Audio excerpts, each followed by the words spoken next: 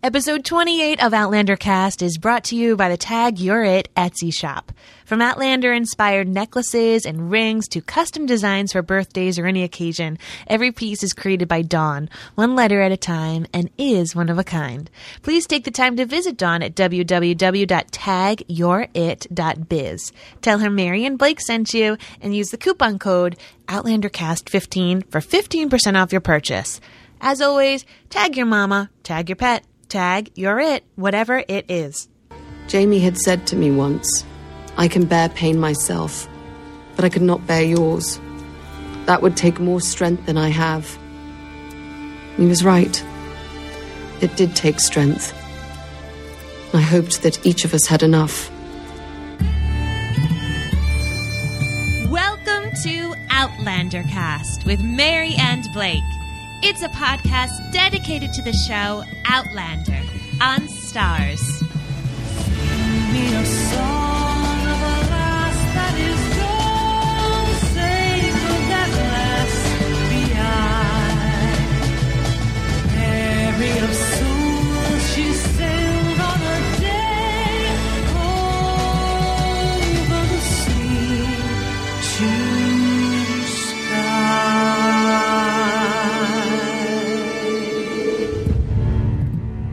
Hello, everyone. I'm your host, Mary Larson. My name's Blake, and I think Stars has got a big, serious set of balls. Oh, my God. What? Big. I'm talking brass balls. Yes, they do. Big Yes, they cojones, do. baby. They took a lot of chances. Oh my God. On this season finale. Wow. I legitimately... I'm legitimately shocked at what they did. And remember how we were saying, last episode, we never saw something that was really out of control. That we could see how people could argue that. Yes. We were wrong. Yep. I mean, obviously about last episode, kinda, we were right, but this episode, They took it to a whole new level. like, even I had a hard time watching. You did. I You did. And it was we were watching in the hospital, by the way. On an iPad. On an it wasn't iPad. even like a normal TV, and it was still hard to hard to watch. It was still hard to watch. Oh man, wow! Can you believe they went that graphic? Really? I mean, it was out there. It was on a whole new level. It was great. It was great. Well, first things first. We are a little delayed in releasing our recap because I had the baby. Hey! I had a baby, guys. Thank goodness we had the baby actually on the date of the Outlander season 1 finale. Correct. So May 30th. Outlander baby still continues as her hashtag, but she is Felicity, and she weighs a whopping 9 pounds and is 21 inches long. She's awesome. She is sitting right next to us. So if you do start to hear little baby sounds for the next few episodes or several episodes, it's because we do. We have a baby. We got a newborn And she's actually right sitting next to right me. next to us. Yeah, Next to Mary, within maybe I'd say 4 Probably feet. an inch. Yeah. She's in a rock and play. So thank you so very much to everyone who... Yeah, to all of you who sent us support through the emails and voicemail and social media, and you know who you are, and you made the whole process of being in the hospital and sleepless nights and hour to hour waking up and everything. You made it all bearable and possible, and God, thank you. And we've joked, of course, I've been pregnant for a very long time. The entire, actually, season of Outlander I've been pregnant for, pretty Since much. Outlander Wedding, you've been pregnant. So we really thank everyone because it's been exciting, and I love that she came on the Outlander finale. I mean, I was cranky because I was like, hurry up, girlfriend. I'm getting uncomfortable. But she waited till a very special day. We will never forget what day the Outlander season 1 finale was. That's right. And the other cool thing too is we put up a tweet saying that we were watching the finale on the iPad in the hospital, and I guess the Outlander writing staff caught this and retweeted it saying that Felicity was indeed, they think, the youngest Outlander fan ever. So She is. It was really cool. It kind of made our day that they did that. So She may be in the Guinness Book of World Records. because we had the iPad right above her little pram, and she's watching it along with us. I mean, kinda. she wasn't really watching it. Well, I'd like to think that she was. She can't even see. So that was really awesome. It made our day that happened, and I'll actually I'll put that picture and that tweet up on our website for the page for this particular episode. And as I promised, I have to call out one Aubrey Byers for getting a quote that I put up. Big things have small beginnings. It's relating back to Lawrence of Arabia, and I put that quote up when we announced the fact that Felicity was born. So, my darling Aubrey, this one is for you. Bam! Just like that. A winner! I promised that I would ring the bell for Aubrey, and there it is. There you go. Towards the end of the show, we're going to have some really special announcements, and I want you to stick around. And we also will have something, a really special treat for you at the end of this episode. So after we close out the show, we do all the cool things that we normally do and say all the things we normally say, please make sure to stick around and hear what we got to say to you, because it's actually kind of cool. My love, what do you got for your kilt rating? My kilt rating is a 5 out of 5. A 5 out of 5. Yes, it was an unbelievable episode. I think it was an unbelievable way to end a season. I had severe lows, fantastic highs, extraordinary acting by all. The music was on par. I mean, Bear, once again, Oh, my thoroughly God. outdid himself. I love the director. I love the writer. I mean, it was just everything. It was a smorgasbord of incredible things, all in the name of Outlander. How about you? You know, when I first saw this, my first viewing, I was going to give it about a 4 kilt rating. It was on an iPad, so it would have been a little hard to give it a near perfect rating. I was going to give it a 4 kilt rating. But now that I've seen it a couple of different times, and I've had a time to digest it and see it, accept it, move on with it, I'm going to give it the same rating that I gave Wentworth Prison, which is 4.8 kilts. It's not perfect television. There are things that I think could have been done better, in my opinion. For example, I would love to see Claire and Jamie interact more, but I think they really capitalized on what they had and what they could do in such a short period of time. In an hour. So we'll get to this. We'll get to that. As a matter of fact, I even think that this finale should have been 2 hours. Oh, that would have been very good. I think it should have been 2 hours because they had so much fertile ground in this episode for everything. You know what I mean? But so all that aside, we'll get into that later. But all that aside, I think it's 4.8 kilts, and it was nearly perfect, but just a couple of things that went awry. Especially, God, I love the ending. The more that I watched it, the ending really got me going. Well, I am glad to hear that. And Felicity's chiming in. She said, I gave it a 5. Of course she gives it a 5.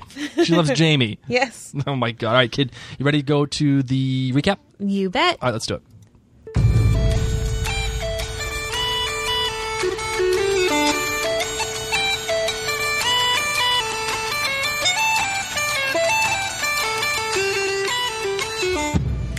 This episode goes back and forth between what happened in Wentworth Prison, between Jamie and Blackjack, and then what happened outside of the prison with Claire and Murtaugh and not St. Anselm, that's where you went to college. That's right. I'm going to Father Anselm. So, what did you think of that? Did you like the fractured structure that they were using? I did, because if I had to watch all of Wentworth Prison at once, I would have had a heart attack. Right after giving birth. It would have been a very traumatic experience. That would have been. Hey, at least we were in the right place. Right? We were in the hospital. Yeah, it would have been too much. I needed to see other things. I that's kind of how it happened in the book, is we got to rescue Jamie and then hear about it from Jamie. So I liked how they did it. How about you? Yeah, I'm glad. Well, I'll say this. Last episode, I thought that it would have been disingenuous for them to do a fractured storyline. I wanted to see all of Wentworth all at once. You know, I wanted it to start in Wentworth Prison, and then I wanted to continue it to Ransom a Man's Soul, and then see the rescue, and then see everything else. But I will admit 100% that I was wrong. I was totally wrong. Hey, everyone's got their opinion. This is America. But I was wrong. You were. I was wrong because... Good thing the professionals are the ones doing this and not you. Good thing I'm just a jabroni podcaster, sitting in my basement with with my wife and my newborn. No, really. I thought it was fantastic because you were able to experience a lot of tension all at once. And then you were ripped out of the tension and brought back to Jamie and Claire. And then you were thrust back into that tension again. It shouldn't have been broken apart. It should have not have been linear. It should have been broken apart just the way they did it. Well, and to be honest, Jamie was messed up this entire episode, and it's important for us to continually be in his mindset, or else you'd be there like, Jamie, why aren't you happy? You're rescued. What are you doing, buddy? Correct. Yeah, and you're like, what are you talking about? So now you got a chance to experience. Really, to say the horror is a little. It's honest. It's exactly the horror. Well, but it's a little cliche. I think to say, but to say that the horror of it, you got a chance to experience it. Oh my God! Just awful stuff. So we'll start off right where the show, of course, started off. Beautiful opening with the title cards. So we saw Blackjack Randall's stamp. Actually, before we get into that, can you believe the first title card that we saw, which is the warning? Watch out, because serious stuff is going to hit the fan. We have not seen that warning. Now, let me ask you this. Did you think they put the warning up because it was rape? Or do you think it was because it was two guys that were I think it was because it was extremely graphic and mentally challenging sexual assault. Whether it was a guy or a girl, it wouldn't have mattered. It wouldn't have mattered, in my opinion. I think had they portrayed this by a male or female, they would have needed that disclaimer. Yeah, because it was intense and it was graphic and graphic. For the lack of a better word, I'm going to be classless. It was a mind fuck. No, there you go. That a girl. It really was. Yeah, it was mental and physical rape. So I think that's why they needed to put it up. Yeah, and oh my God, I know I said this earlier, but the balls on Stas to portray what they did. I don't know. I'm sorry. Keep going. So the title card comes up when we get to see Blackjack Randall's stamp. Mm-hmm. We saw, I think, a Bible. The Bible with rosary beads. Yes. And then we also saw the lavender oil. Yes. I loved this title card. Mm-hmm. Because it showed you everything. Yeah. It showed you everything that was going to come. Whether it was the rosary beads at the Abbey, or the lavender oil with Blackjack, or even the stamp, the thing that he uses to stamp people, or stamp wax. Great stuff. Great stuff. It gave you a tease of everything. We got the opening shots, of course, of the young redcoats getting ready for the morning and raising the flag, playing with their fife and drum music. And then we get a shot inside to see Jamie and this really slow revealing. What a reveal. Of Blackjack lying next to him. What a reveal, because you knew that Jamie was screwed up, but you didn't know how personal it was until Anna Forster takes the camera, just moves it up just a tad, and you see, out of focus, Blackjack Randall, who is there, by the way, naked. And it was great because you didn't know if they were going to show everything or if they were just going to continue forward. And it almost duped you out a little bit.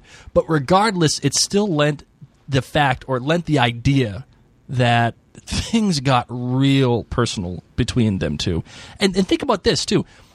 For the fact that Blackjack Randall feels comfortable enough to lay next to Jamie. Overnight, or whatever, even just lay next to him naked.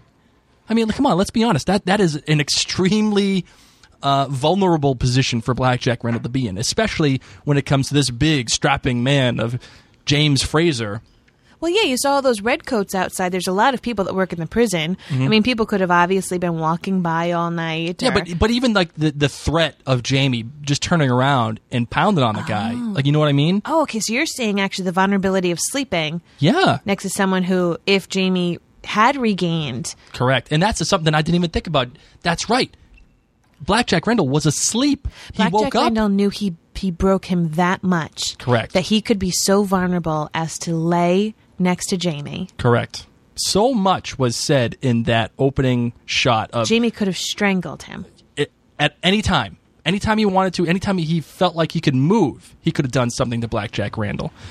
But it was great because now you're seeing Jamie just laying there. He has dead eyes. His arm is hanging off of the bed in a really like defeated, almost like paralyzed way. And what a great shot. It was beautiful. Unbelievable. You know, the other question I have here is Wentworth Prison. Is Wentworth Prison a military prison, or is it a civilian prison? Because I know there are soldiers there manning it, but the guy that's the head of it is just he's some guy. He's a lord or whatever. I don't really know. I know, but I'm just wondering. I don't know the difference of prisons. So Blackjack Randall gets up, and Jamie looks at him with his dead eyes and says, "You owe me a debt." And this, of course, goes back to last week's episode when Blackjack Randall said, I can give you a noble death. I can cut your throat. I can do something. I can make this nice and quick and easy for you. You're going to die either way, and you can be hung, you can be tortured, or I can give you a nice, quick death. So Jamie's saying, I did everything you wanted. Now kill me, please. Yeah, make good on your word. Yes. And Blackjack goes and gets his dagger and starts to walk to him. And he would have done it. Yeah, I was just going to ask you if you think he would have done it. I really do. I think that he is so true to his word, and oddly enough, by the way. Yeah, and in a grossly weird way, I don't even know how I'm saying this, but he respects Jamie. Yeah, in a sick... At least in this moment, in this regard, he respects Jamie enough in, okay, you did what you said you do. And he starts to walk towards him, except he hears the cat, what we now know as cattle, coming inside the prison. Hello. Hello there, cow. He hears it, and that's what actually stops him. That's what stops him from ending Jamie's life. That's how quickly Jamie could have died. Just like that. The same way that he was almost executed by the noose, Blackjack Randall stopped it. And then almost executed by the knife, Blackjack Randall stopped it. The only issue that I had with this part of the scene, because I think it was great, Blackjack goes and checks it, the cattle are all coming in, it was fun, it was humorous, almost, just to see, Murtaugh and Angus and Rupert just coming down, bringing the cattle everywhere. What I didn't understand is, what the heck took them so long to get there? I know. Claire went in the middle of the night, and Murtaugh said, I know what we can do with the cattle. Why didn't they decide to enter the prison at nighttime instead of during daytime, when 50 million men are playing their fife and drums and are rested and ready and able to come and save the day? How did they sneak all of these cattle in when all these guys are... Maybe that was it. Maybe they figured everyone is raising the flag. Everyone's busy right now. Oh, that's possible. Although I feel like they would have a strategic advantage at night, kind of like how they raided the fort to get Claire back. They did it at night. Yep. It would make sense for them to do it at night again. Well, because they could have stopped the whole rape. Correct. Yeah, I know, right? That was how much time passed. Well, that aside, just strategically thinking, it would make sense for them to go at night, and it's not like they need to find the door, because Claire already knows where the door is. She opened the door to see. Remember how she said, I opened the door, I unlocked it so we can get in if we need to? Yep. And you didn't even use that advantage. Maybe it took them a long time. Maybe it just took them really long to bring the cattle there. That's what we'll just pretend. I'm going to keep doing it. But that was the one thing I was mad about when I saw what time of day it was. I was like, this could all have been stopped. Now, all right, did the cows, did the coos work for you? Did they? Yeah. Yeah. Did you like it? I'm amazed whenever anyone can work with animals on set. Animals are not easy actors. No, they're not. So they do what they want. For them to have to work with this many cows inside the set, outside, you saw people afterwards, trying to wrangle them all up. That took a lot of guts. I mean, those things had horns. That's a scary business. I liked it. It was almost lighthearted. When they trampled Blackjack. Especially with Bear's score at this point. Yeah, Bear made it a little lighthearted, which is what you needed, because you opened with such a gut-wrenching sight. for Bear to bring in the little bit of music and these cows to come in, and you see pretty much our comedic gentlemen, Rupert and Angus, just pushing these cows along.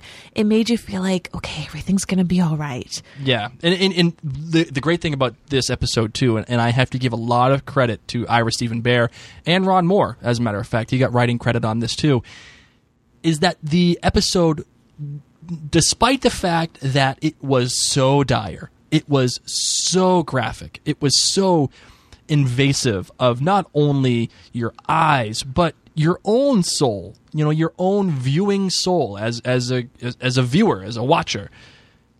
They balanced this episode out very well with a lot of great humor. And the humor came in quick bits, and it wasn't gratuitous. It wasn't like, oh, we need humor here, so let's just put it. It was natural. It was organic to the story. And I think they did an excellent job with that. I agree. And it was organic to the characters, and we needed that. We needed that not only because it was difficult, but because this was the season's finale. You needed to be able to balance it out.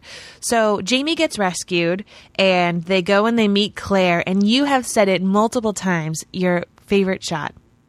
Yeah, I would say this is my favorite shot of the cattle and the what's it called there? Rescue? No. The wagon. There you go. The wagon. That's what woo, there we go. Sorry, I just had a baby. Give me a break. No, I didn't have the baby. My wife did. I've been sleepless for the past few days. There you go. Okay, thank you. With the wagon coming up over the hill, very cinematic. This entire episode has been very, very cinematic. In how they've approached it. Outlander so far, from what I've seen, has been very personal. It focuses on over-the-shoulder shots to talk to people. It's usually pretty straightforward on how it shoots things. But this episode with Anna Forster, fantastic job by capturing these great shots, like the wagon coming up over the hill and Claire standing in front of it in the pants, or the ship going out to sea at the end of the episode. They've really made an effort here to give this feel like this is the end of the season. We're going out with a bang, and they did an excellent job with that. They bring Jamie over to once again, not St. Anselm, Father Ransom. For those of you who don't know, I went to St. Anselm College, which I'm sure this father was it was named after Anselm of Canterbury, and I'm sure that this father took the name Anselm himself as a result of the same kind of way that St. Anselm College, which is in New Hampshire, by the way, all pride to my New Hampshire people, I went to that. So Mary's now a little confused about what to say. They go to the monastery, and one of the brothers comes up and says, you could mend his body, but he has other wounds that can't easily be dealt with. Yeah, his soul is in change. It's gonna have a problem. What I want to know is what kind of conversation did this guy have with Jamie? Because that's really deep. Like how, he has some kind of psychic ability to say, "Oh, his soul is in turmoil." No kidding. Just say he's emotionally a wreck. He needs a therapist. Yeah, in that we cannot handle this. You're going to have a lot of co-pays with him. Yes. But one of the things, before we even got to the monastery, one of the coolest parts is when Claire is trying to talk to Jamie. Mm-hmm. Everyone says, oh, he stinks. He smells like lavender oil. And she's holding him and asking him to look at her.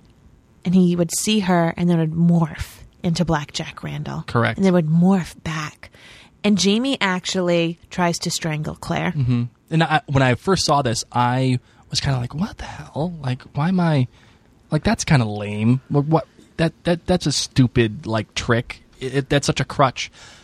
But again, this is why it was so important to have this fractured structure of this episode. Because it teased you. It teased you into thinking, okay, why is this happening?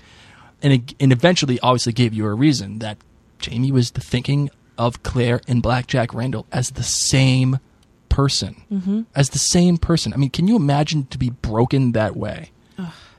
To not even be able to tell the difference between the two. I can't even get to that place. I can't even think about getting to that place. Well, we're going to start to go there because this is where we have our first flashback. Mm-hmm. And after Claire is gone from Wentworth, Randall takes the nail out of Jamie's hand, and this is where it starts to get a little Christ-like. A lot of people have made comparisons. My men can have Claire back here within the hour. We have an agreement. That I would not resist. So that's your plan? To submit, but like Christ on the cross.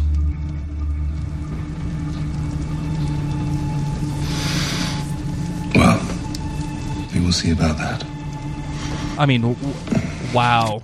Not only is Jamie nailed in his hand. Well, no, by that point he had... I know, he'd already did, but that's what I'm saying. There's so many different, he says, you're Christ-like, you're giving up your life, for the people you love. But there's all these other little comparisons where Jamie, his hand was just nailed, Correct. if you think about it. And then Randall actually takes some water and puts it over Jamie's brow, and someone said that was almost baptismal-like. Correct. He's washing him. He's taking care of him. Yes, so... He's washing away just all the... creepier. Yeah, I like that idea. Washing away all the defiance and all of the problems and all of the issues that Jamie was suffering from before this agreement that they had made. So this is when Blackjack starts his tender loving. He thinks Jamie's going to be into this from the start, which is sad because Jamie kind of figured, okay, do what you want with me. Mm-hmm. That's as far as I go. But Blackjack actually thought that Jamie understood that he needed to participate fully. Jamie, I just want this to be a pleasant experience for us both.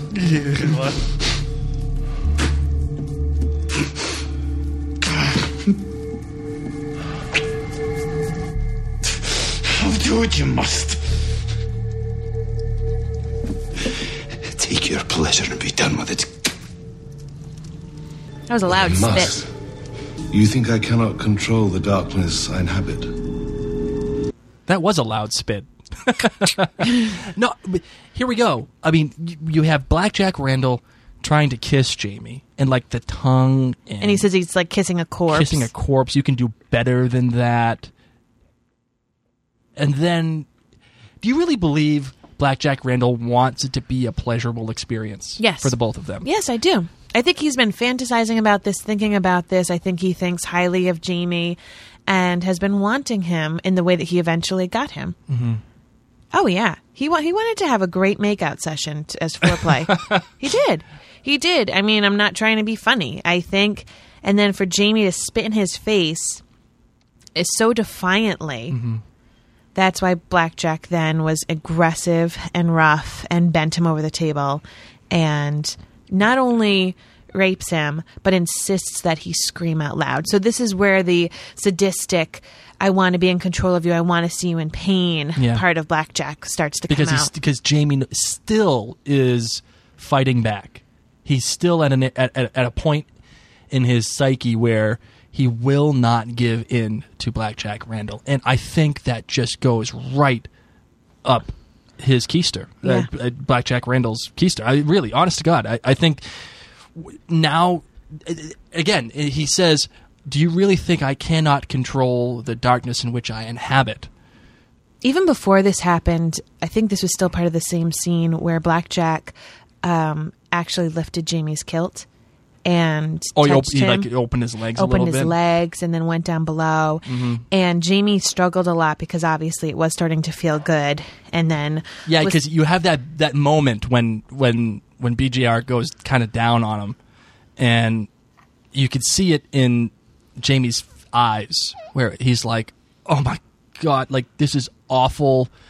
But I need to fight this. This is extremely touchy ground here. So this was actually, I had heard that this was the most difficult scene to film out of all the rape scenes. That particular one, I bet, and because it's so personal. You are in how when somebody comes near you, or when somebody touches your pregnant belly, you're kind of get out of my bubble. Yes. This is this is the middle of somebody's bubble. Yeah. You know what I mean? How do you even do that? And this upset Blackjack Randall because not only did it feel good to Jamie, but you also saw him have the internal conflict where he was telling himself, think of bunnies, think of something else, think of horses. Margaret Thatcher on a cold day. Margaret Thatcher on a cold day. Anything other than what is happening. And that's when BJR said, don't play the worm with me, which I didn't understand at first. And then I was like, oh, a worm. Yeah, now I got it. Okay, that's disgusting. And then he goes into it. Look, listen, I just want it to be a pleasurable pleasant experience for both of us. And that's what I'm talking about. I think he really wanted it to be pleasurable. And instead, when Jamie defied him, that's why he got so violent. Correct. And wanted him to scream because he can take it either way. Either way is pleasurable to this disgusting man. Mm-hmm. So we leave this scene with Jamie screaming. And this, I think, was such an incredibly acted scene. And it was traumatizing. I remember sitting next to you while we're watching it on our little iPad. Mm-hmm. And you were sitting there going, oh, my God. Oh, my God. Yeah. I literally have never seen anything like this on like national television. Like you've seen like crazy stuff on TV. Like if you ever seen that movie by Lars von Trier, Nymphomaniac, they do some crazy stuff in that movie. I have not seen that. It's ridiculous what happens in that movie. Okay, I'll just take your word for it. Like, like you think 50 Shades of Grey is like, oh my God, that's so dangerous. No, Nymphomaniac. If you get a chance, watch this movie. I'm all set. It's crazy. I'm all set. It's crazy to the extent of what you actually saw in Outlander. I'm all set. I'm uncomfortable enough for a very long time. But yeah, I've never seen anything like it, and I was so uncomfortable. And I can see why. Like some of the commentary that I've seen from people, from fans, and from listeners who have emailed us, and we'll have our own listener feedback episode in a few days from now. They were saying, I don't think I can watch this show anymore because they went too far. They went too far with how Blackjack Randall, I mean, just abused Jamie. Yep. I mean, abused physically and mentally. And they think that it was too graphic. Now, do you think they went too far? I think they went far. I think that they needed to. Mm-hmm. I do. I think they needed to. I had read something about how, I should find that quote because it was exactly what I wanted. It was actually on The Observer, and it said, more co-writers Ira Stephen Bear and director Anna Forrester quickly broke through whatever buffet of comfort the lack of male-female power imbalance may have provided and forced us to wallow in the very human suffering of a very traumatized victim. For that to happen, the cruelty of an unblinking camera eye was required. Mm-hmm. Excess created success. Yes, it did. And, so much of what I was saying last week about how a lot of people said, oh, I've seen this before. I've seen rape. I've seen torture. But I was really saying you haven't seen alpha male be sexually assaulted like this. And this is what they were getting at, that you needed the unblinking camera eye. You could still cover your own eyes if you wanted to, if you thought it was too much. But it was there. It was provoking you. It was begging you to watch. It made you very uncomfortable. Yep. And I think that we needed to understand this, to understand Jamie, this entire episode. Yes, he was rescued. I mean, so many of us would say, thank God I'm rescued. I never want to think about that again. But Jamie is a changed man. He's in a place now where he can't help but think about it. Yeah. It is part of him now. And the whole scene with the scream and all that stuff, it was very disturbing. But I felt the most disturbing scene that was happening in this scene, aside from the kiss, was when he was kind of up against the table and you saw Blackjack Randall's legs and Jamie's like limp feet. And Anna really made a choice and a conscious choice to show that kind of power struggle just in that one little frame of an instance, and the helplessness of it all. I thought that was really indicative. It was not indicative, but it represented the entire struggle that they were having. This in the entire prison scene. So we're going to give ourselves a breather from talking about the rape, just like the show did. Okay, so we are going to cut over to where Claire is trying to fix Jamie's hand. Mm-hmm. This is still disgusting, but compared to what just happened, you're like, oh, this is a breather. I could totally look at a mangled hand. This is good day sunshine. Yeah, I got this. I mean, I'm usually one that would really shy away from looking at something like this. And I was With like, the bone sticking out and everything. Really disgusting. Really, really disgusting. But again, necessary to understand the real, awful nature of Jamie's injury. And of course. And she talks about how incredibly difficult it was, how there were just so many broken bones and things were all over the place. And that's where the quote that we had in the beginning was, that it's one thing to have your own pain, but I don't know if I can handle watching you in pain. Mm-hmm. And it was so bad that Claire afterwards gets sick. Correct. Well, or was it bad because of that, or was it because she's pregnant? Well, it's a little bit of both. And that's what was so smart and witty about the writers in this episode. They found wonderful little ways to weave in the fact that Claire is exhausted, that she isn't really feeling her best, and that she's nauseous. So all subtle ways that if you weren't paying attention, you would just say, oh, well, she's grossed out because she puked and because of Jamie's hand. I mean, had she been at Lollybrock, just hanging out, playing with the water wheel, and had she been passing out and throwing up, people would be like, girl, you need to go get yourself a pregnancy test. But here she is in extenuating circumstances, gross, emotionally challenging as well. Mm-hmm. It made sense. It fit. So next day, Jamie starts refusing food. Well, there was a great line here that kind of mirrored what happened with Blackjack Randall. To Blackjack Randall, he says, do what you must. But to Claire, he says, do what you wish. Mm-hmm. And I thought that was a great difference between the two, where Jamie has finally given up. You know what? Do what you got to do. To both of them. To both Claire and Blackjack Because Randall. He's done. He emotionally is dead. Correct. He's done. And this is where he starts. He starts refusing his food, and he tells her, you cannot save a man that doesn't want saving. Mm-hmm. And Murtaugh Plate goes and visits Jamie. And then we have this entire scene in Gaelic. Do you really think it was the right choice to have the entire conversation in Gaelic? And the reason why I say that is because this story you're also being told from Jamie's point of view. Jamie understands Gaelic. He understands everything that Murtaugh is saying. Should you, as the viewer, understand it as well?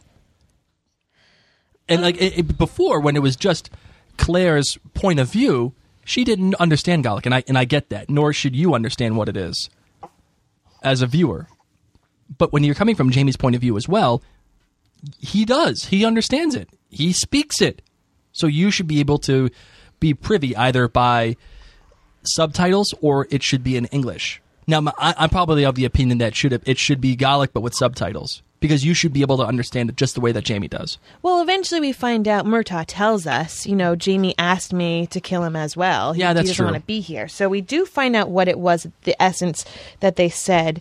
And I think just coming from a logic point of view, I wonder if that was the right choice. I didn't like it at first because I'm sitting there saying, what the hell are they saying? Well, because you can obviously tell. You can infer what they're saying, I imagine, because, the words You can tell Claire, they're arguing. Yeah, Claire, the word Claire does come out, and you do hear it. And you can tell they're arguing. You can tell it's an intense situation. You can tell Jamie's like, dude, just get off me. Get off my balls here, bro. But, God, I wonder if it would have been better to hear it or to at least read it and understand it as it's happening. I'm okay with it. Yep. I'm okay with it. It was beautiful, and it really was more about watching how the actors did it. And truth be told, that was probably really hard. They had to learn that whole scene in Gaelic and act it and portray it, and they didn't know what they were saying. I mean, they of course do, but that's difficult. Mm-hmm. It's really, really difficult. So now that I've watched it a few times, now that I know what they said when Murtaugh tells Claire, I feel better about it. And you can instead just enjoy the acting. Sure. A great shot that I felt that they really tried to get across here was when Claire eventually goes to the Abbey and runs into Father Anselm. And she says, oh, I'm sorry to interrupt your prayers. I thought I was alone. And he says to her, well, were you truly alone? Which obviously is meaning that, God is supposed to be there with her and he's listening to her prayers and so on and so forth. despite the fact that I didn't like the montage that eventually came about, there was a great shot of Claire and Anselm sitting on one of the pews, and in between them, and within the frame of the camera, is the cross. And the cross is dividing the picture in half. Claire on one side, Father Anselm on the other. And God, the cross, Jesus himself, is the dividing factor between Claire and Anselm. They cannot find a way to come together in this scene. Or is it that is what brings them together? Well, there you go. See, because Claire is not a religious person. She says that I'm not praying. I'm just trying to figure my stuff out here. I'm just trying to be alone and wonder what's happening to my husband. Anselm suggests that she is with God, and she balks at that idea. Yet she still sits down. It reminded me of Breaking Bad. Spoiler alert, by the way. At the end, when Walter White is with Skylar in her little apartment, and they're in the kitchen, and he's saying to her, "Listen, I just need you to understand." And she says to Walter, "If you tell me one more time that you did this for the family, I'm going to freak out." And he says, "No, I did it for me.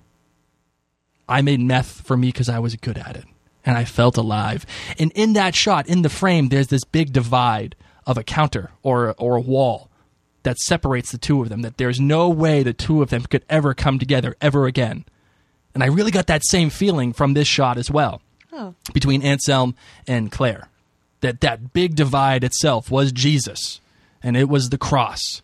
I didn't get that at all. I didn't feel divided at all. I liked this because she finally got something off her chest and she knew no one could squeal on her. Yeah, that's true, yeah.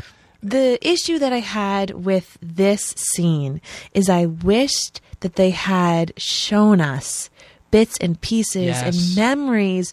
Because it was the season finale, I wanted to see Frank again. I wanted to see her touch the stones again. Correct. I wanted to see her go to Lollybrock. I wanted every little word that she was saying. I wish that we had a colored, or you know how they colored things differently when it was flashbacks. I wanted to see that. I wanted to say goodbye to these places and to these people, because obviously we're now going to France. We don't know, as a show, just a pure show watcher, if you're ever going to see these people or places again. And I think it would have just been a good nod to all of it. Yes. To everything. Yes. The Druid dancers, the rocks, you write Frank, all of it. Gayless, because you talked about the witch trial. I wanted to just see this and say goodbye to these people and say goodbye to these experiences. You're right. I think they missed a really good opportunity here. And I think it may have been hard to get all of that in some form or fashion within the frame, like within the narrative too. Because it's still, visually, it has to make sense. You can't just cut and then go, cut and go. Like a YouTube video. Yeah, it has to, yeah, right? That's what it would have been like. It would have been choppy. So it'd be like Glozell, you know? No, yeah, you're right. It has to make visual sense as well. And they missed an opportunity here because they treated Claire's confession the same way they treated it with Jamie. It was just a montage of her saying things, and you know, the camera pans. We'd already seen this. We had already seen it. We had already... Just switch out a strapping, strong redhead for a balding... balding priest. Yes. Yeah, and they really missed an opportunity here. Even if they just had Claire say, "I'm from the future." And then leave it at that. As the viewer, understand her story. You know where she's coming from because you've seen it all. So anything those words imply, it's already inherent in those words. Whereas Father Anselm is a man of the cloth. He doesn't know the story. He's in 1740s. He doesn't believe in time travel. I bet you he doesn't even know what time travel is.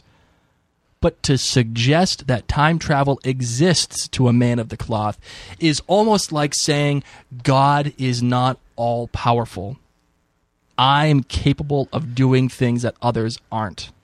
It's almost heresy in a way. It really is. Or you could just think, this girl's crazy. Well, it's true. I mean, he could say that she's a witch and whatever. Yeah. But the logical, philosophical idea behind it, suggesting that this woman is capable of things that other people aren't. he could have gone that route. But instead, after he hears the whole thing, he doesn't say, heretic. He says, that's marvelous. It's maybe even a miracle that this happened. I don't understand it, but God sees the truth in all of this. So instead of saying, you are not somebody that I should be with, he says, God understands you, and he understands your truths, and he will forgive your sins as necessary. Here's a conversation for you. Has Claire sinned? Has she done something that requires God's forgiveness? The way that Father Anselm suggests. Did she sin by marrying another person, even though she traveled through time? The husband is not even born yet. She has no way of knowing she'll ever get back to that. And even if she did know she could get back, she still chose to stay where she is. Is it a sin that she committed? Is it a sin that she traveled through time? I don't know. Are you asking? Is this like a Yes. rhetorical question? No, I'm asking. I don't know. I'm saying no. You're saying no? I'm saying no. It's okay. Frank doesn't exist right now. Because what? I don't know. Well, it's worth talking about. And here's I don't like talking religion. All right. Well, here's an even better. Listen, we're already talking about rape and all of the other stuff, so you might as well just keep going. I don't want to talk Let's touch religion. upon all of the bad things that you're not supposed to touch upon: politics, religion, all of it. Listen, here's something that's going to blow your mind even more, right? If Claire travels through time, does that mean that God does not exist? No. Why not? And I'll tell you, and I'll get into the reasoning why I'm saying that. But go ahead, tell me why. Because we're not... Okay, so for those who believe, you are not supposed to understand everything God can do and God's plans. He doesn't have to have an answer for everything. Yeah. He just is. He does. Yeah. Okay, I agree. I understand. But the philosophical point behind it is this. If Claire can travel through time, that means there is something above us that is not omnipotent enough to stop it. No, it means maybe doesn't want to stop it. Maybe she's special, or maybe everyone else is stupid for not touching the stone. I don't know. Because she is literally changing the fabric of reality by going back in time. I know, but the same could be said for people who do crazy scientific stuff now, like people who figured out how to clone. Mm-hmm. I mean, that's crazy talk too. So I don't know. You're getting really deep, and I don't really do religious talk. Fine. I'm getting back to the recap. All right, go ahead. So let's go talk about some other bad stuff that happened in this show. My goodness. Randall and Jamie, the branding scene. So Jamie, we had seen earlier that Jamie had started to mix up Claire and Blackjack's face. This scene had it as well. And Jamie started to see Randall as Claire. And Randall asked, "Are you mine?" And Jamie said, "Only you." Mm-hmm. And Randall realizes that he can break Jamie with the thing with Claire. Yep. That's when he has that final aha moment. And he kind of doesn't love it because he's a little jealous, but at least he sees this is my vehicle. Mm-hmm. And he does this weird thing with his shoulder. Like when he realizes this is how I do it, it's via Claire. Like what power does she have over you? What even now she still gets on you? And he does this weird thing with his shoulder where he's kind of like, oh, like he cricks his shoulder a little bit. And like he's getting ready to get into this world with him in a way. And he does this, again, that weird thing with his lips. He licks his lips like... He loves to lick his lips. He always does that. And it's great. I love it. But he realizes he has Jamie. When he's kissing Jamie and he pulls away and Jamie follows him. And he's like, okay, now I've got you. I got this. Now you're mine. And what a great shot, too, of Jamie reaching out to what he thinks is Claire. And it focuses on his hand. Yeah. Anna brought it this episode. She did. She really brought it. And I got to say, as much as I loved Tobias Menzies' performance last episode, Sam Hewen's performance this episode, He won. I mean, it was great last episode, but this one, in To Ransom a Man's Soul, absolutely blows his performance out in Wentworth Prison. I agree. Everything about it. With the dead eyes, the realizations, the slow realizations, the quick ones, reaching out to Claire. I mean, gorgeous, gorgeous stuff. Heartbreaking. He really brought it. This is when Blackjack, as you said, he realizes he's winning. He's realizing he is mine. And he gets his stamping brand with his letters in it and asks Jamie to brand himself. Now, Jamie had like a little moment of defiance here because I don't know if you noticed, Blackjack showed him, I want you to do it above your heart. Oh, correct. And Jamie does it, but below his, like, lower on his chest. Correct. Well, like on his side, on his ribs almost. Yeah. And he did that on purpose because you saw he was aiming, and the last He was gonna do it. He put it down low, and I gave a little like, way to go, Jamie. Way to stick it to the man. Yeah, because you can't allow that to go on your heart. But then he leaned into Blackjack, and Blackjack then comforted him through this pain. And this is when you continue to see, oh man, the downfall of Jamie's soul. Correct. The You see him, downfall, yeah. spiraling out into that blackness that he even said to Claire, or I think it was Willie. He fell into that blackness at that point. And because he says it felt good to not be in pain anymore. Yep. It felt good to just be and allow it. Well, this is how a lot of people are when they are in that much physical pain and that much emotional pain. This is when people decide that it's the end. That when they go to a different place. Yeah. They go to a real different place in their mind. You know what I mean? And they just, it's like those people that have been abused all their lives. It almost reminds me of Mystic River. If you remember seeing that movie, Mystic River, with what the heck's his name? Tim. Is it the one that I thought was going to be about the hockey? What did I think it was going to be? Blake asked me, he's like, oh, let's watch this movie. You thought it was Mystery Alaska? Yeah, I thought it was like this upbeat Disney hockey movie, and I'm like, this looks great. And then it starts off, I think they were actually playing street hockey. They were and playing I was like, street hockey. Oh, it makes sense. is the happy Disney movie, and then like someone dies.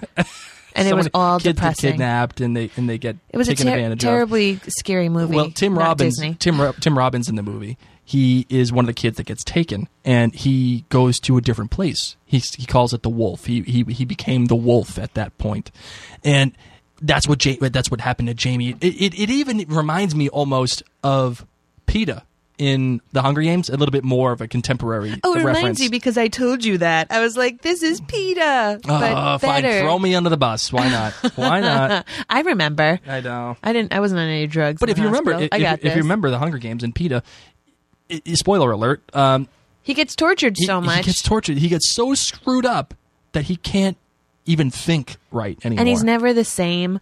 You know, of course, this is a 100% different level and a different story and a different author. But I was able to say that to Blake. I said, you remember how messed up PETA was? And how they say in the book, like, he's never the same. He's never back. This is how bad it's messing with Jamie's mind. That it not only does he, stamp his body, but he has now stamped his soul. He has now forever changed his heart and his emotions. And here's another question for you. Would it have been better to not see the branding as it happened and wait until the reveal that he shows to Claire that it did happen? I liked seeing it happen. Well, like the way that in my perfect world, I think what I would have wanted is this. I would have wanted Blackjack Randall there with the piping hot brand, with the piping hot thing that he had, right? And he says to Jamie, "Show me that that you're mine. Show me that I'm going to inhabit you right now." And then cut away. Oh. And then later on, when Claire is being rough with Jamie, he shows her. Then you realize that he actually did it. Oh. You know what I mean? Yeah, that would have been good. I think that would have been my perfect moment. I liked it because Jamie was defiant in that like 3 inches below his nipple versus over his heart, and I liked that he leaned into Blackjack. I like that too. So I did like the way that they chose to do this. Okay, I'll give you that. I'll give it to you. We then switch gears again and head back to the monastery, and this is where we really start to get the guys are freaking out, saying, "You guys cannot stay in Scotland. You got to get the hell out of Dodge." you should go to France. Jamie has a cousin there. Murtaugh says he's going to go find out about a boat. And this is when young Willie, who I really love, I love Willie. I do too. He's such a nice guy. He always has Claire and Jamie's back, no matter what. Always. You know, I didn't like him back when he was setting up the church arrangements with Oh, the yeah. priest. And you felt bad for him when Claire kind of ran on him. And she's like, go 50 yards downwind. Yes. I mean, he's had some tough times, but he's always the one that's up to fur. Let's go save Claire. Let's just do And then it. when Claire came and said, who wants to help save Jamie? He was the first one to say, I'm going to help out. So Willie goes to check on Jamie, and then Jamie says, I want to die. Please give me your knife so you can And he won't do it. put me out of this black misery. And then here's a great thing, too. The cross above Jamie's bed, right? The cross above Jamie's bed, his soul is under the guidance and protection of Christ himself. The problem is now we have this divide again between Christ and force. Remember how I talked about the difference between Claire, who is not really religious, and Father Anselm? Yep. Well, eventually Claire has to go and beat the hell out of Jamie a little bit. And it wasn't faith. It wasn't a priest that brought Jamie out of his soul-tortured state. It was Claire using force. So even though Christ is above Jamie, protecting him supposedly, it's not that. You're going down a religious route that I'm not going down. Okay, fine, fair enough. I like the symbolism here. I think it's great. Well, it is, and because you're in a monastery too, you get to have that. You get to have that the entire time, and it's strong because Claire is not religious at all. Not in the Claire is slightest. I'm going to take this situation in my own hands kind of girl. So Claire confronts Murtaugh once she finds out that Jamie is actually trying to die. Did you know? I wanted to tell you, but he made me pledge not to. I've been praying you'd be able to talk some sense into the lad. That he'd come round. Why? Why does he want to die so badly? He's been tortured. Raped. Isn't that reason enough? No. The lad's taken his share of punishment. But I can't help feeling there's more here than we know. I'm sorry, Claire. I'm truly sorry. I'd never do anything to hurt that lad. Unless... Unless... I'll not watch Jamie waste away. Die like an animal in the woods with his foot caught in a trap. If it comes to the time when he's past the point of healing. And this was great. This was great because you really got the sense that he is Jamie's godfather. He's going to do whatever it takes to make sure that Jamie is taken care of. Yep. And it almost reminded me of Sirius Black, in a way. Harry Potter. You're a wizard, Harry. It reminded me of that great godfather relationship.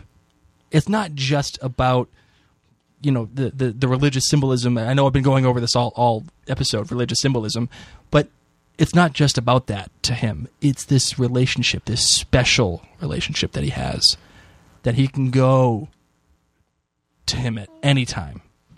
Murtaugh is there for Jamie no matter what. And it's so great. It's a beautiful relationship, and I really have loved seeing the Murtaugh-Claire relationship blossom over these past few Right. episodes, including The Search, which people didn't really like, which I can appreciate, but they did get to have that special tender moment. With the board husks Yes. and everything. Great stuff because it's now representative of that kind of love that Murtaugh almost had for Ellen. For Ellen, yeah. It's representative of that, and he's taking that kind of love and care and transposing that onto Claire via Jamie. because he has this great relationship. And to see them blossom, that relationship blossom, that trust is a beautiful thing. It is. Eventually, Murtaugh says, someone needs to go into the darkness with Jamie. Someone needs to get in there and pull him out. And Claire, by golly, you're the lady. You're the lady for the job. So she starts by rubbing lavender oil, which is the same scent that Blackjack Randall had used. And this triggers a whole new flashback for Jamie. And this triggers, of course, the really intense, emotional part that is the main reason why Jamie doesn't want to live. So she has the lavender oil, jumps on top of him, is smacking him, is struggling, and Jamie flashes back to what happened. Correct. And you have that scene where Blackjack makes love to Jamie. Now, and there's a very distinct difference. And I remember we made this distinct difference in the wedding. And I hate to compare anything that happened in the wedding to this. But remember how we were saying there was the first time was sex. There was an evolution. Third time was making love. Correct. And Jamie himself says it. He made love to me. I'm going to tell you guys a little story. So my mom watches Outlander. Oh no! I can't believe you're going to tell this story. I am. My mom, my God. doesn't listen to podcasts, so I can do this. Oh God, this story's great. So my mom comes over, and she's very bold. She doesn't really have a filter. She's like Mary. And yeah, she is. And I wonder what I'm going to be like at that age. I still can't believe you're going to tell this story. So, well, I need to, because Can't believe it. a lot of if my mom didn't understand, then maybe that means other people don't understand. Oh my God. My mom didn't understand that Jamie had an orgasm. I'm legitimately crawling in my skin right now. My mom and my dad have been coming over a lot because we've, of course, had the baby. And she just decides while my dad and my husband are in the room, did he have an orgasm too in his butt? Can I turn off my headphones?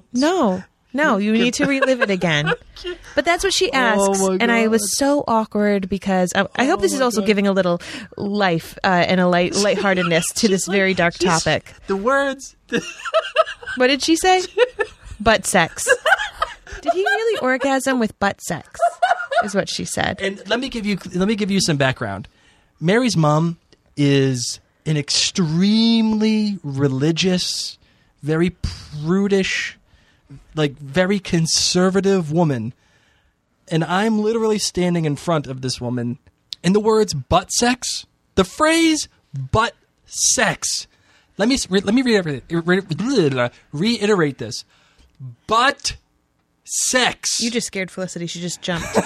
Came out of her mouth. I was mortified. I didn't even know what to do. I just put my hand on my eyes and just wished that I wasn't having this conversation, or at least wasn't even in the room with this conversation. I'm sorry. Go ahead. Continue. No, it's fine. So she didn't understand that Jamie had an orgasm. She didn't understand that any of this could be pleasurable. I had to explain the prostate to her in front of my dad and my husband. Oh my God, it was pain. She thought the prostate was in the penis. It was pain. It was really painful. But that's why I'm talking about it, because if my mom didn't understand what was portrayed on screen. Mm-hmm.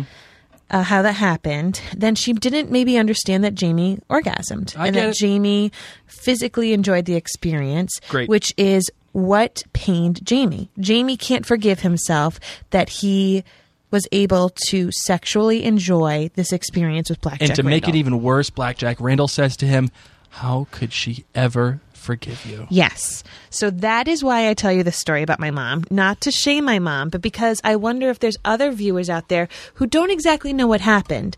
So Blackjack Randall took the lavender oil, a healing oil. He used it at first to put on the brand, but it's also a very feminine smell.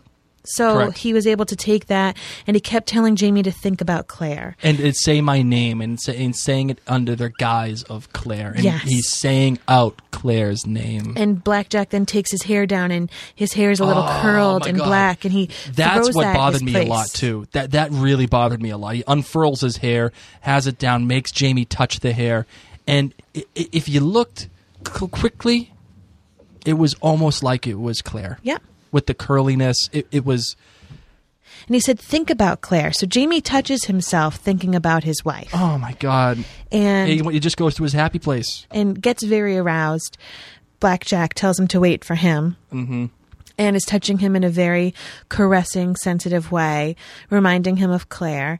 And Blackjack does enter him from behind. These are Claire's hands. These are... Yeah. Oh, my God. So that experience would have felt different for Jamie. But mind you...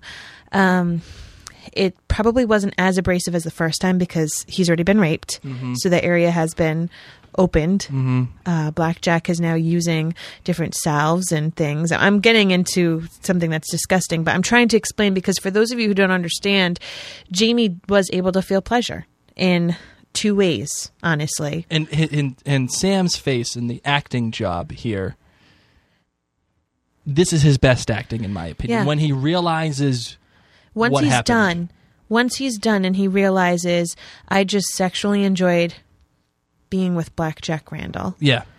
And then obviously, again, with the whole thing, how could she ever forgive you? But the moment of realization and then the moment of shock, disbelief, and breakdown, it all happened within maybe 2 seconds at most. And yet Sam was able to portray that. And so I'm sorry for those of you who I might have just made you uncomfortable going through all of that. I needed to explain that because when my mom said that, A, I was mortified that she was having this conversation in general, but B, in front of my dad and my husband. But it made me think how many other people might not have gotten that. Mm-hmm. And that is why Jamie is as messed up as he is. Because he hears Blackjack tell him, Claire will never forgive you about this. Mm-hmm. And Jamie believes that. He is so broken. And after this... he falls asleep next to Blackjack Randall, or maybe he stays up all night. But Blackjack Randall at least falls asleep next to him. And this is the point that you're bringing in the beginning, is that this is how broken Jamie Fraser is that Blackjack Randall, after this sexual encounter, maybe it happened again, who knows, but after this, Blackjack Randall falls asleep. Next to Jamie Fraser. I mean, and I say Jamie Fraser like Jamie Fraser the myth. Yeah. The legend, the god, the king of men. And Jamie doesn't turn around and strangle him. He doesn't do anything. That is how broken he is. He has given up. And a lot of people have said they went too far. I know we said this earlier in the podcast, but my ultimate feeling is that they had to go this far. They had to do it. You needed to be there to understand why Jamie is so undone. Mm-hmm. Because if you did not see it, you aren't going to get the perspective that you need. Can they imply certain things? Sure. Can they have done with a little less of the graphic nature of it? Sure. But is it as effective storytelling as you need it to be? It's exactly, in my opinion, like what the Observer said. Excess created success. Right. And we needed that. To be honest, I mean, I got it while reading the book. Mm-hmm. I got it so much more because I was able to see this. Yeah, because from the book, I imagine it's from Claire's perspective, so you're not seeing... Jamie talks about it to her. Yep. So it is his words, and she does, you know, it's through Claire. It is, we're not there. We are not the unblinking camera eye as we were right now. And this made us feel so incredibly uncomfortable. It really haunted us for a while. I couldn't watch it again a second time, you know, quickly. Like normally we watch it and then like maybe a half a day will go by, we'll watch it again, and then maybe if we're really into it, like we watched Wentworth Prison 3 times. Yes. Because it was phenomenal. But this was just so raw that it was hard to get my head around. It was. It was hard. And Claire, of course, after hearing this, tells Jamie, you made a vow to me. Mm-hmm. You said that I have the protection of your body. I also have the protection of your soul. I lie here, feeling I will die without your touch, but when you do touch me, I want to vomit with shame. No, you are my husband, James Fraser. How dare you give up on me now? You swore to me, you promised me the protection of your body if need be. Well, Randall had your body. But I'll be damned if he has your soul as well. You're mine. And we are meant to be together. explanation I have for all this. It's the only way I can wrap my mind around what's happened all these past months. That it's all been for you and me. But if you take away the one last thing that makes sense to me,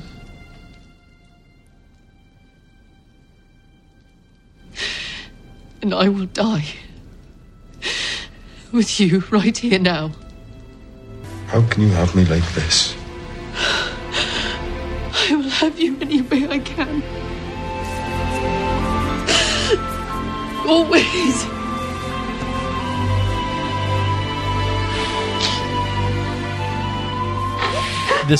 It was gorgeous.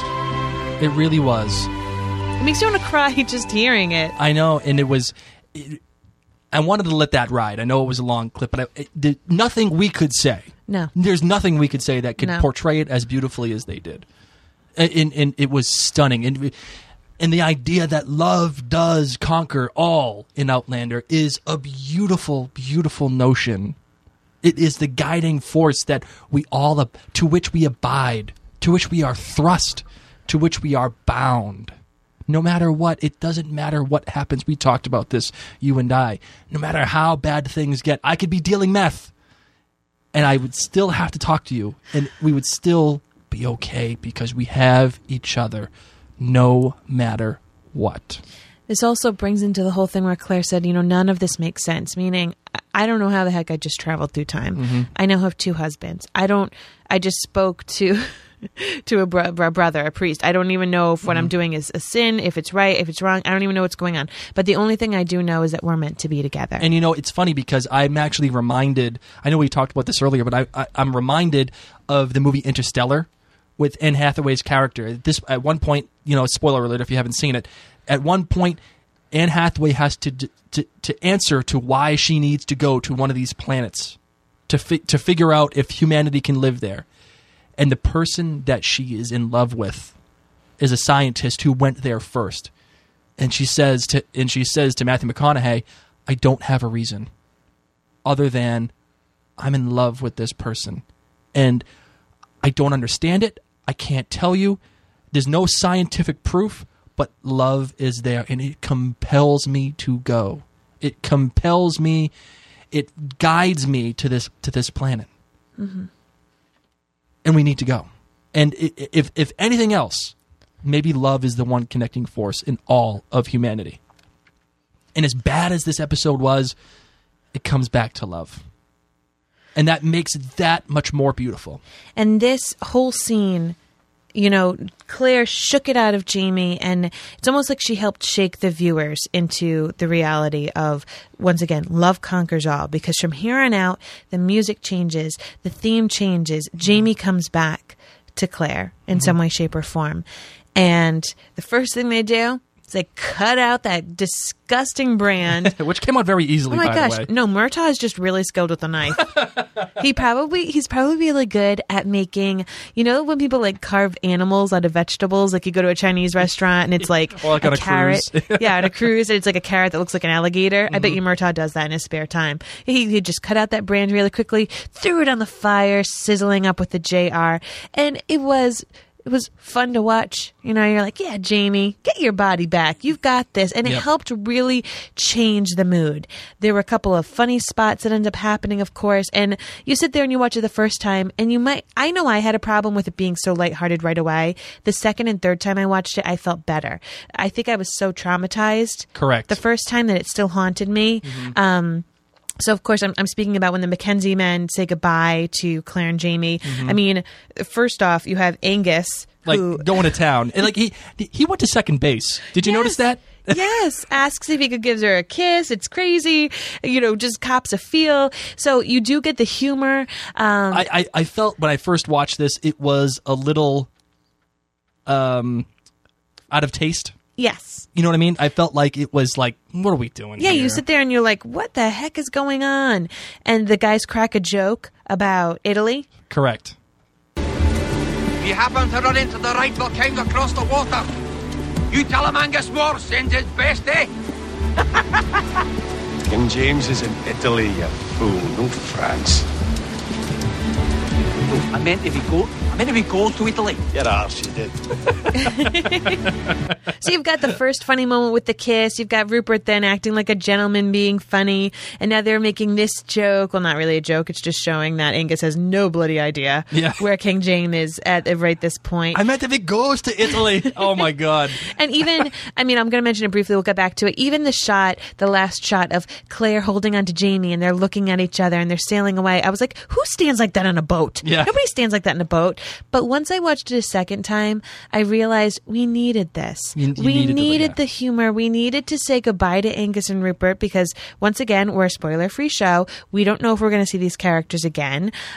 So we are saying goodbye right now to two people who've been very comedic. It almost reminded me of when they were checking up on Claire and Jamie during the wedding scene. Yeah. And, of course, Angus said he just wanted to see boobs. So, we're able to say goodbye to these two guys who've made us laugh. We got to say goodbye to Willie, who was very sweet, and he was the last person looking off at the boat, who cares so much about Jamie and Claire. And then these gorgeous boat scenes. So everything about this ending, 180 from what we experienced. And as I watched it a second and third time, I said, thank you. Thank you, Ron Moore. Thank you, Anna. Thank you, Ira. Thank you, everyone who decided to do this, because we need to feel good. Yeah, allowing us to have that catharsis. Yeah, I mean, we had so much longer in the books. We had so much longer to celebrate pregnancy. We had so much longer to celebrate that Jamie's coming back, that they're leaving, that they're starting on a new, fresh slate. And they couldn't fit that in. As you said, this episode should have been 2 hours. Yeah, I wish they had spent more time with Claire and Jamie, and Claire getting it out of Jamie. Claire cleansing Jamie of all of his demons and all of the things with Blackjack Randall. It felt like it was a little too quick. It was, but that's because it had to be. Yeah, that's so what that stinks. again, like you said, and like I said, that's why it needed to be 2 hours. So if any of you had a bit of difficulty with the ending, saying, wow, that was like a really quick switch, just watch it again and know that this is closing the book cover for Outlander Season 1. This is closing the cover on this entire thing, and it makes you, as you said, love conquers all. And that's what this is about. This is about Jamie and Claire's love. This is about how they can overcome anything. They can overcome time travel and not understand the future. And here's Claire saying, hey, you know what? We're going to France. Let's try to change the future. You know, screw Galis. Let's go do this. Let's try it out. And by the way, I'm pregnant, so good luck trying to change the future pregnant girlfriend. Yeah, BT dubs. If you're already I'm puking preggers. now, that's going to be a little hard. You're going to have a little wee wee. And again, and as sick as Blackjack Randall is, his character is necessary. What happened to Jamie via Blackjack Randall is absolutely necessary. Now, whether or not the show intended Blackjack Randall to be this main force, Blackjack is back, you know what I mean? Yeah. Whether or not they intended to do that, I don't know. It feels like they did, but you needed a good villain. You needed it. You needed a good antagonist. Because, as I said in my ebook, if you get a chance to download that, good can only be measured against its bad counterpart, which is evil. And Blackjack Randall, he's not evil for evil's sake. He's certainly a very well-layered character, and I can't wait to speak to Ira Stephen Bear about this. But it can only be measured by its counterpart. And as bad as it was in this episode, the good was even better. And no matter how much dark, one little swath of light can combat darkness. And that's, again, why love conquers all. And that's why Blackjack Randall is so important to this story. Because you need him to understand love.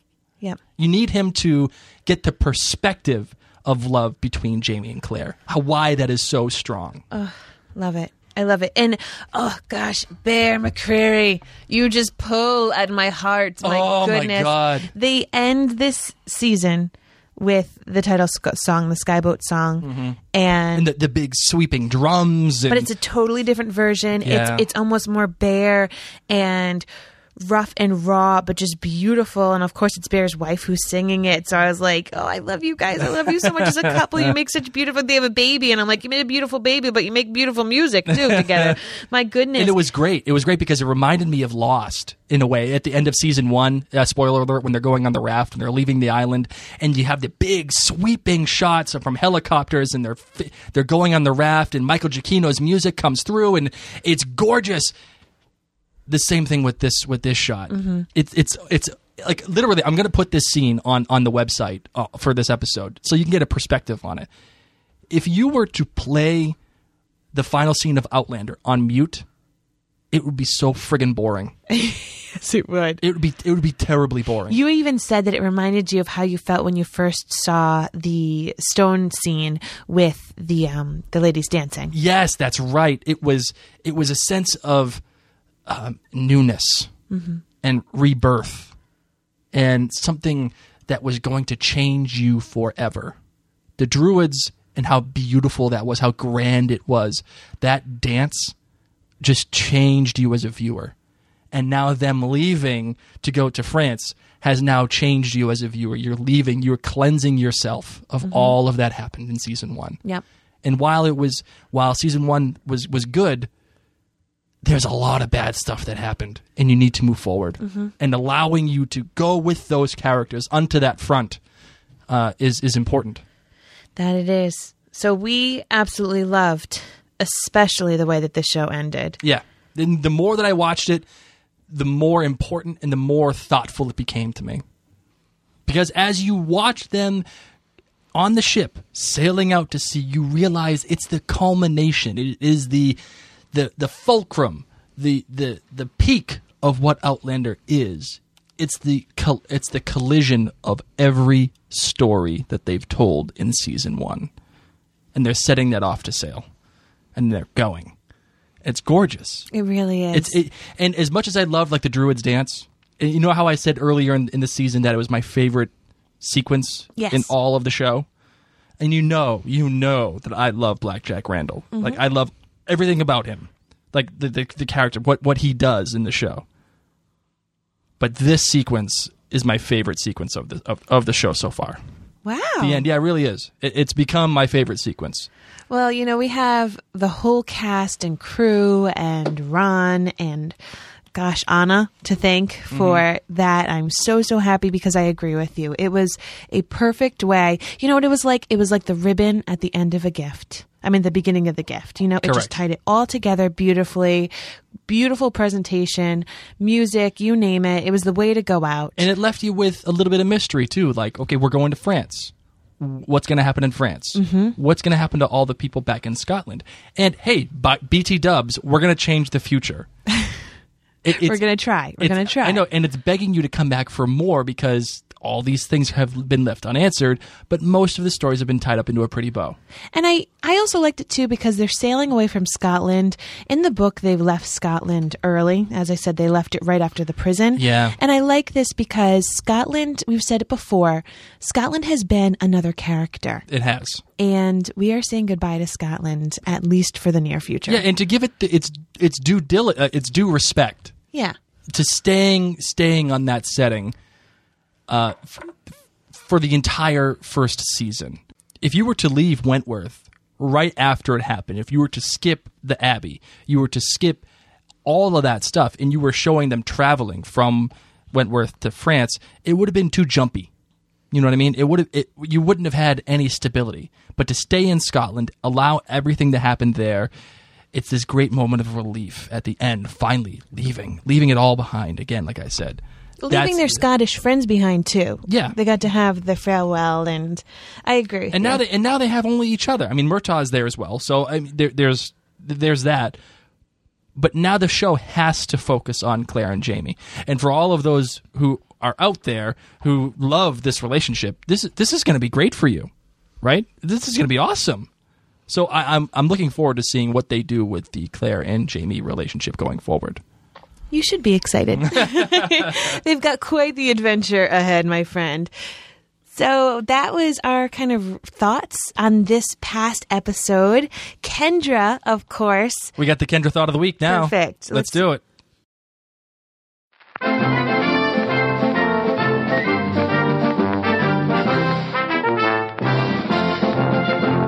Hey guys, it's Kendra. First off, congratulations on the birth of Felicity. She is absolutely beautiful. And Mary, I hope you're finding a few moments to get some shut-eye. I am going to start off with my kilt rating first, which is a 3. the opinion really needed some time to marinate, and once it did, my rating changed. It was actually higher yesterday. We start off really strongly with the camera slowly panning out from a clearly traumatized Jamie to reveal BJR naked beside him, and it's really chilling. And this moment is helped greatly by Bear McCreary's score, where that note of music actually reminds me of Lost. The cow stampede scene, I think, it's just ridiculous here. It plays like a Monty Python sketch and feels really, really out of place. I understand trying to lighten the tone, but at this point, the territory is so dark that it's just pointless. I love how respectfully Myrta covers Jamie with his tartan, and it really is a beautiful moment and brought to mind Ham and Noah for me. Now, I said last time that I was withholding my opinion of BJR until this week's events played out, and now that they have, I can definitively say that if they were really trying to paint BJR as an equal opportunity status rather than gay, then they have clearly failed. I'll address all of their scenes together as a whole. There is, of course, incredible cruelty, but extreme care and tenderness, which I think is psychologically more violating. Despite what Diana has stated, this is not a love scene. None of it is. It is still rape. It is rape of the mind as well as the body. Physical response is not consent. That said, Randall clearly has a kind of romantic affection for Jamie, and this, of course, brings up a huge discussion about how we define homosexuality. I don't think it's the fact itself, the fact of the act. It's who you love, who you are attracted to. Otherwise, you could argue that every virgin is asexual. Diana created a gay character and now has tried for years to convince readers otherwise. Ron Moore stated the exact same thing, but of course, because these scenes stay so faithful to the source material, BJR is still gay. I loved the scene in Gaelic between Jamie and Myrta. It really mirrors Rent, where we see Claire excluded by the group. Here, though, it shows us that Claire has lost that easy intimacy that she always had with Jamie, and we see it now with Myrta. And this really highlights how devastating that is for her, and she sees him really slipping through her fingers. The morning sickness is played up beautifully and really subtly. It's an important bit of information to telegraph to the viewers, but it took me until her fainting spell to remember that even as a book reader that, oh yeah, it's because she's pregnant. Again, we have that mirroring. She vomits after receiving his personal effects, and then again after setting his hand. Jamie and Claire's come to Jesus moment is beautifully done. It's a wonderful, wonderful scene, and provides great healing for them both. But what made me drop this episode from a 4 down to a 3 is the fact that Claire never fully gets her own moment. That's what bugged me about the back half of the season. With the exception of the Devil's Mark, Claire has lost a lot of her individuality. Yes, they are a team now, but all of her motivations have become about Jamie. In the book, one of my favorite scenes is where she actually confronts the question of her own fate. It matters less what she decides than the simple fact that she makes a choice about who she is as an individual. It's so shortened here, it just isn't enough. This is a huge moment for Claire in the book, and while Jamie's story is treated beautifully, Claire kind of gets the shaft here. Lastly, all I could think of as the ship was sailing away was the line from Shakespeare in Love. It ends with tears and a journey, as all stories must. And to be honest, that association brought up such a swelling of affection for the episode that it nearly made me overlook its flaws.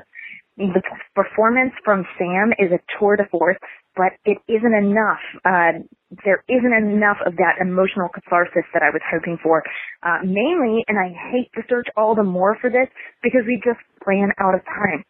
Well, thanks, guys, for letting me participate with you this season, and I am really, really looking forward to season 2. Bye. Kendra, as always, thank you so much for calling in and giving us the thought. And yes, it was a pleasure to have you participate with us. It was a lot of fun. And hey, anything can happen on Outlander Cast. Anything. People get their own segments. We got my baby on the episode. It's just a crazy madhouse on this podcast. And if anybody tells me otherwise, well then, listen. Hey, this is America, but you're wrong. Anyway. As for BJR, it's kind of hard for me to say whether or not he's gay or is he straight. the question of what homosexuality is, I think, is a fair question. Is that something I want to tackle here? Not necessarily, because that's a tough question. I will say this: you were right in saying it depends on who you love and what you're attracted to. And did Jamie partake in homosexual relations? It's hard to say. It's hard to say if it was consent or not. No, I mean, it was consent, but not consent in the way that we're thinking. It was consent with Claire, not with Blackjack Randall. So it's a mind rape. And I'll put it that way. It's a mind rape. And it's a physical rape, obviously, too. It's clear. But because you can't facilitate one thing and then place another there, meaning you can't just pretend to be Claire, think that you have consent and you don't, which I think is an important distinction here. And as for Claire's role in season 1B, that's what I'll call it, season 1B. I think Claire took a back seat, except obviously for The Search, which I could not stand, and The Devil's Mark, which I absolutely adored. My feeling on it is this. Season 1A was about Claire, and Season 1B was about Jamie. You see that in Lallybroch. You see that in Wentworth Prison. You see that in To Ransom a Man's Soul.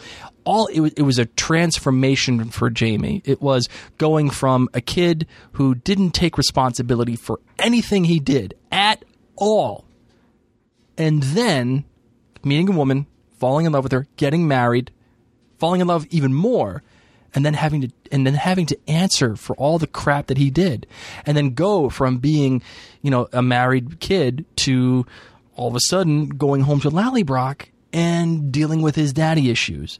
And then it was all about his redemption. Well, not redemption, but his emotional arc and torture from Blackjack Randall. And that's why I maintain anybody that says Blackjack Randall is not essential to the story or isn't important or doesn't matter is just, is on freaking Planet Zippy, for Christ's sake. Because as much as Jamie is part of this story, Blackjack Randall now is a part of Jamie. I know people are going to be pissed off at me for saying that. And frankly, I don't care. Because as a show watcher, at least within the context of the show, Blackjack Randall does things to Jamie to make him who he is. Or at least going forward. He gets into this man's head. Does Jamie get over it? Not completely. No, I don't think that he does. Now, again, this is just me. This is me projecting. I don't think Jamie gets over it as quickly and as easily as we really think he does. At least the way that it's portrayed on the show. I can't imagine. You can't go from having this complete mind rape to being 100% perfect within however a day or two, or however long it took for them to get to the Christabel. It just, we're all human here, and let's be honest, we all know that that's impossible. So, with that said, Blackjack Randall is an important figure to James Fraser, and inherently now an important figure to Claire Fraser. And if you don't like that, it's okay, and we can all disagree here, but he's a pivotal figure in what has made Jamie now. So with that said, yes, again, it is. I think season 1A was Claire's story. I think season 1B was Jamie's story. And now together, in going into season 2 and forward, we now have both of them participating in the story together as one unit. Because now we have had both of their stories. We can move forward with them, going into unknown history, unknown future, as Claire says, together, so that their stories are combined. They themselves are one unit, and we can move forward with them. So ultimately, I think that's what it was about. As always, Kendra, thank you so much for calling in and participating. And I can't wait to see what you bring next season. But now, my love, do you and Felicity, since you're here with us, do you know what time it is? Felicity, what time is it, girlfriend? Do you know what time it is? You can make a sound. That was a scary sound. She sounded like those aliens in The Descent. The Descent. Maybe that's where they got the sound. It is time for the tweet of the week. Let's do it. This week's tweet of the week, oddly enough, goes to Matt Roberts, the writer and producer of Outlander. He said, "Don't cry because it's over. Smile because it happened." Oh, quoting, of course, Dr. Seuss. That's right. He says, hashtag Outlander finale, hashtag Outlander season 2. Well, S2, but yes, season 2. I think we should definitely be using that hashtag when we talk about our excitement. I totally agree. And you know what? He actually had this really cool picture of Sam and Kat in the tweet as well. So I'll be sure to include the tweet on the website for this particular season. But as always, Matt Roberts, and I'm not sure if you know this quite yet, you actually have a $20 gift card to tag your Etsy shop. Woohoo! So, Matt Roberts, congratulations on being this week's Tweet of the Week.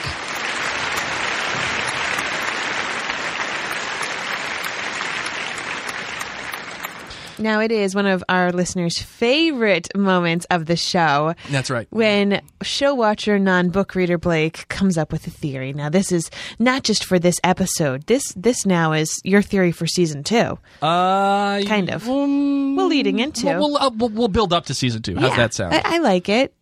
I like it. Well, in the meantime, this Outlandish Theory of the Week is brought to you by the Cherry Picked Signs Etsy shop, who specialize in custom Outlander decals you can put on your car or walls, as a matter of fact. And we were just talking about how much we love wall decals. Yeah, because they don't fall down potentially, like on your kid who's a newborn. Yeah, we're trying to decorate our kid's room, and we're like, we probably shouldn't put pictures of books above Maybe her we head. should get a Sassenach decal to put above our little lass. What do you think? Or we could get one that says "Little Lass." Ooh, I like that too. Oop, we're gonna be in touch. Anyway, please visit them. I'm sure I will at www.etsy.com/shop/cherry-picked-signs, and you can get your Sassenach decal.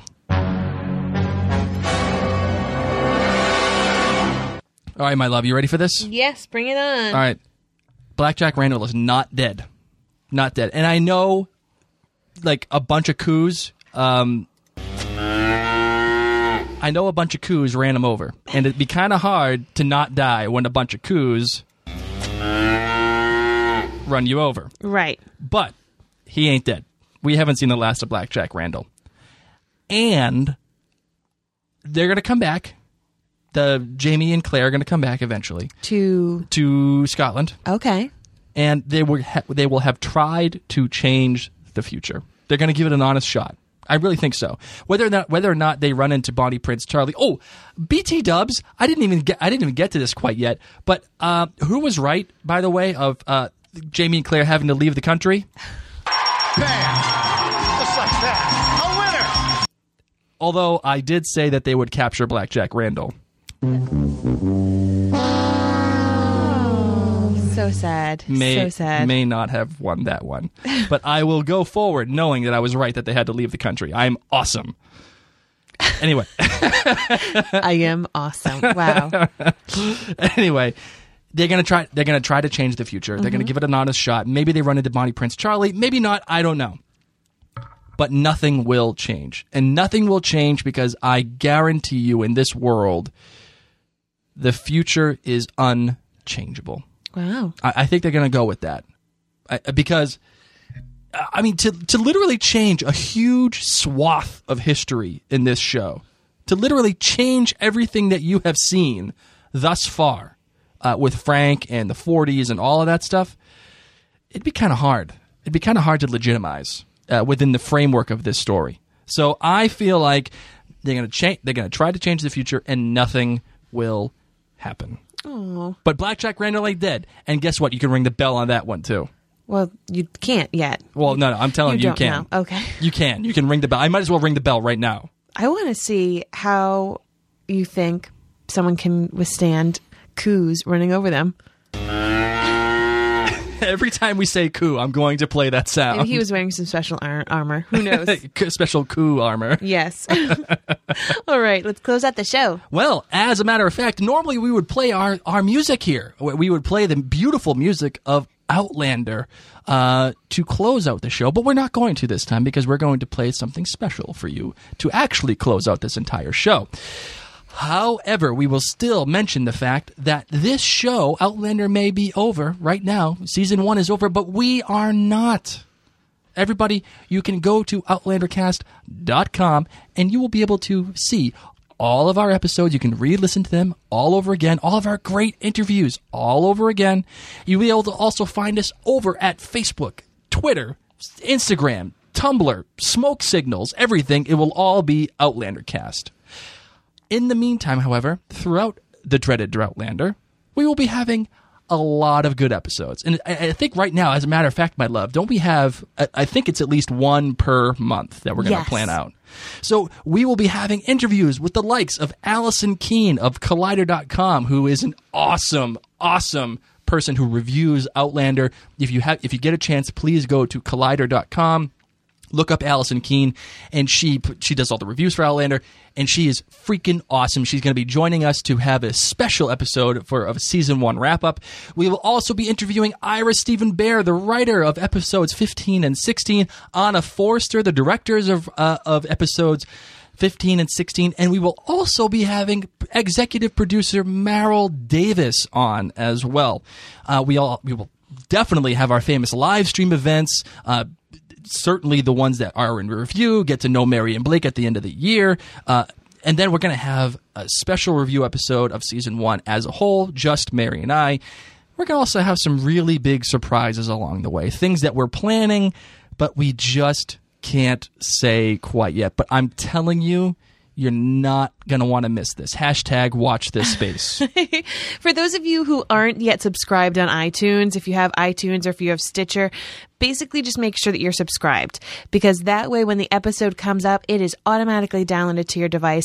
If you don't, or even if you do, you might want to make sure that you have liked the Outlander Cast page on Facebook or followed us on Twitter or any of those handles that Blake mentioned, so that way you can stay up on the news. You'll know when these new episodes come out, because they are going to be close to once a month. We do have a new baby, and we have some other ventures that take place. So we don't just podcast about Outlander. As much as we love it, we are busy sometimes with some other shows. That's right. If you cannot get enough of Mary and Blake, you can always go to tallmommedia.com. That's our company, Tall Mom Media. There you will be able to find all of our shows. First, Parent Cast, a show dedicated to new parents, new babies, and their new lives together.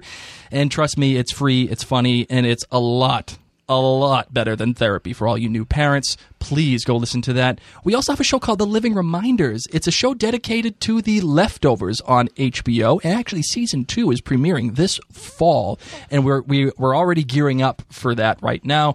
And as of right now, we also have some other ventures that we may be getting into, so stay tuned for some possible new shows that we may be podcasting about.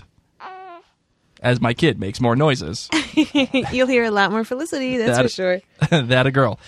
So that is it, ladies and gentlemen. And as Outlander has left you with this great big hope and love and care in the idea that love will indeed conquer all, instead of playing our music that we normally play, I thought it would be fitting to play the beautiful, breathtaking final scene of the finale.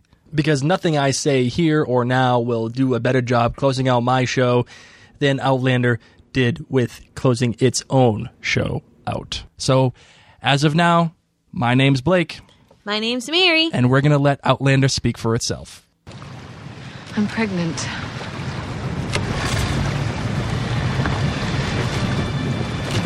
But you said you were unable to. Apparently I was wrong. Because they're fun.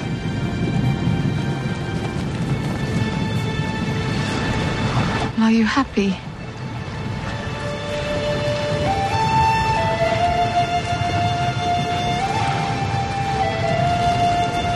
I never thought I'd be able to say such a thing again, but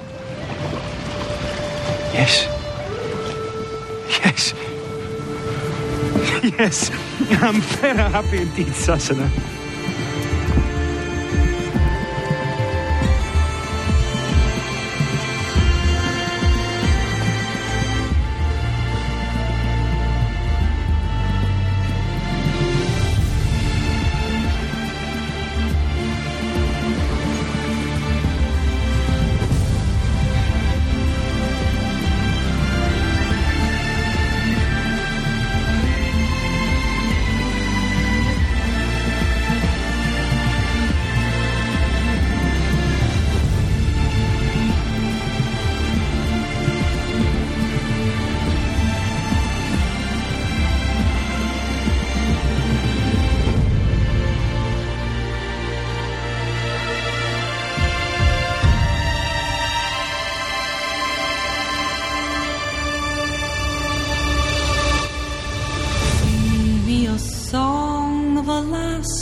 is gone, say could that lass be I?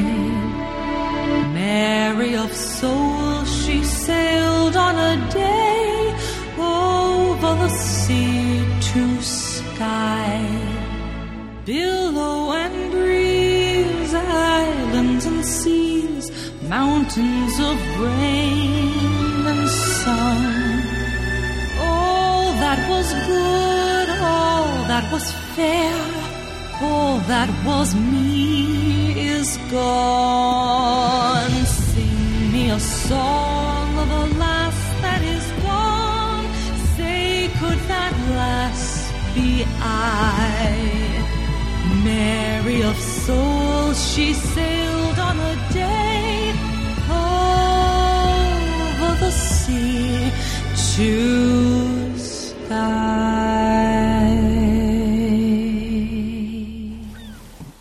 God, that was beautiful. Just enough. Oh, can't get over it. As a reminder, Outlander Cast is brought to you by the Tag Your It Etsy shop. From Outlander-inspired necklaces and rings to custom designs for birthdays or any occasion, really. Every piece is created by Dawn, one letter at a time, and is indeed one of a kind. Please, please, please take the time to visit Dawn at www.tagyourit.biz. That's B-I-Z. Be very kind to our sponsors, please. Tell her Marion and Blake sent you and use the coupon code OutlanderCast15, all one word, OutlanderCast15, for 15% off of your purchase. As always, my love. Tag your mama. Tag your pet. Tag your it. Whatever it is. That a girl.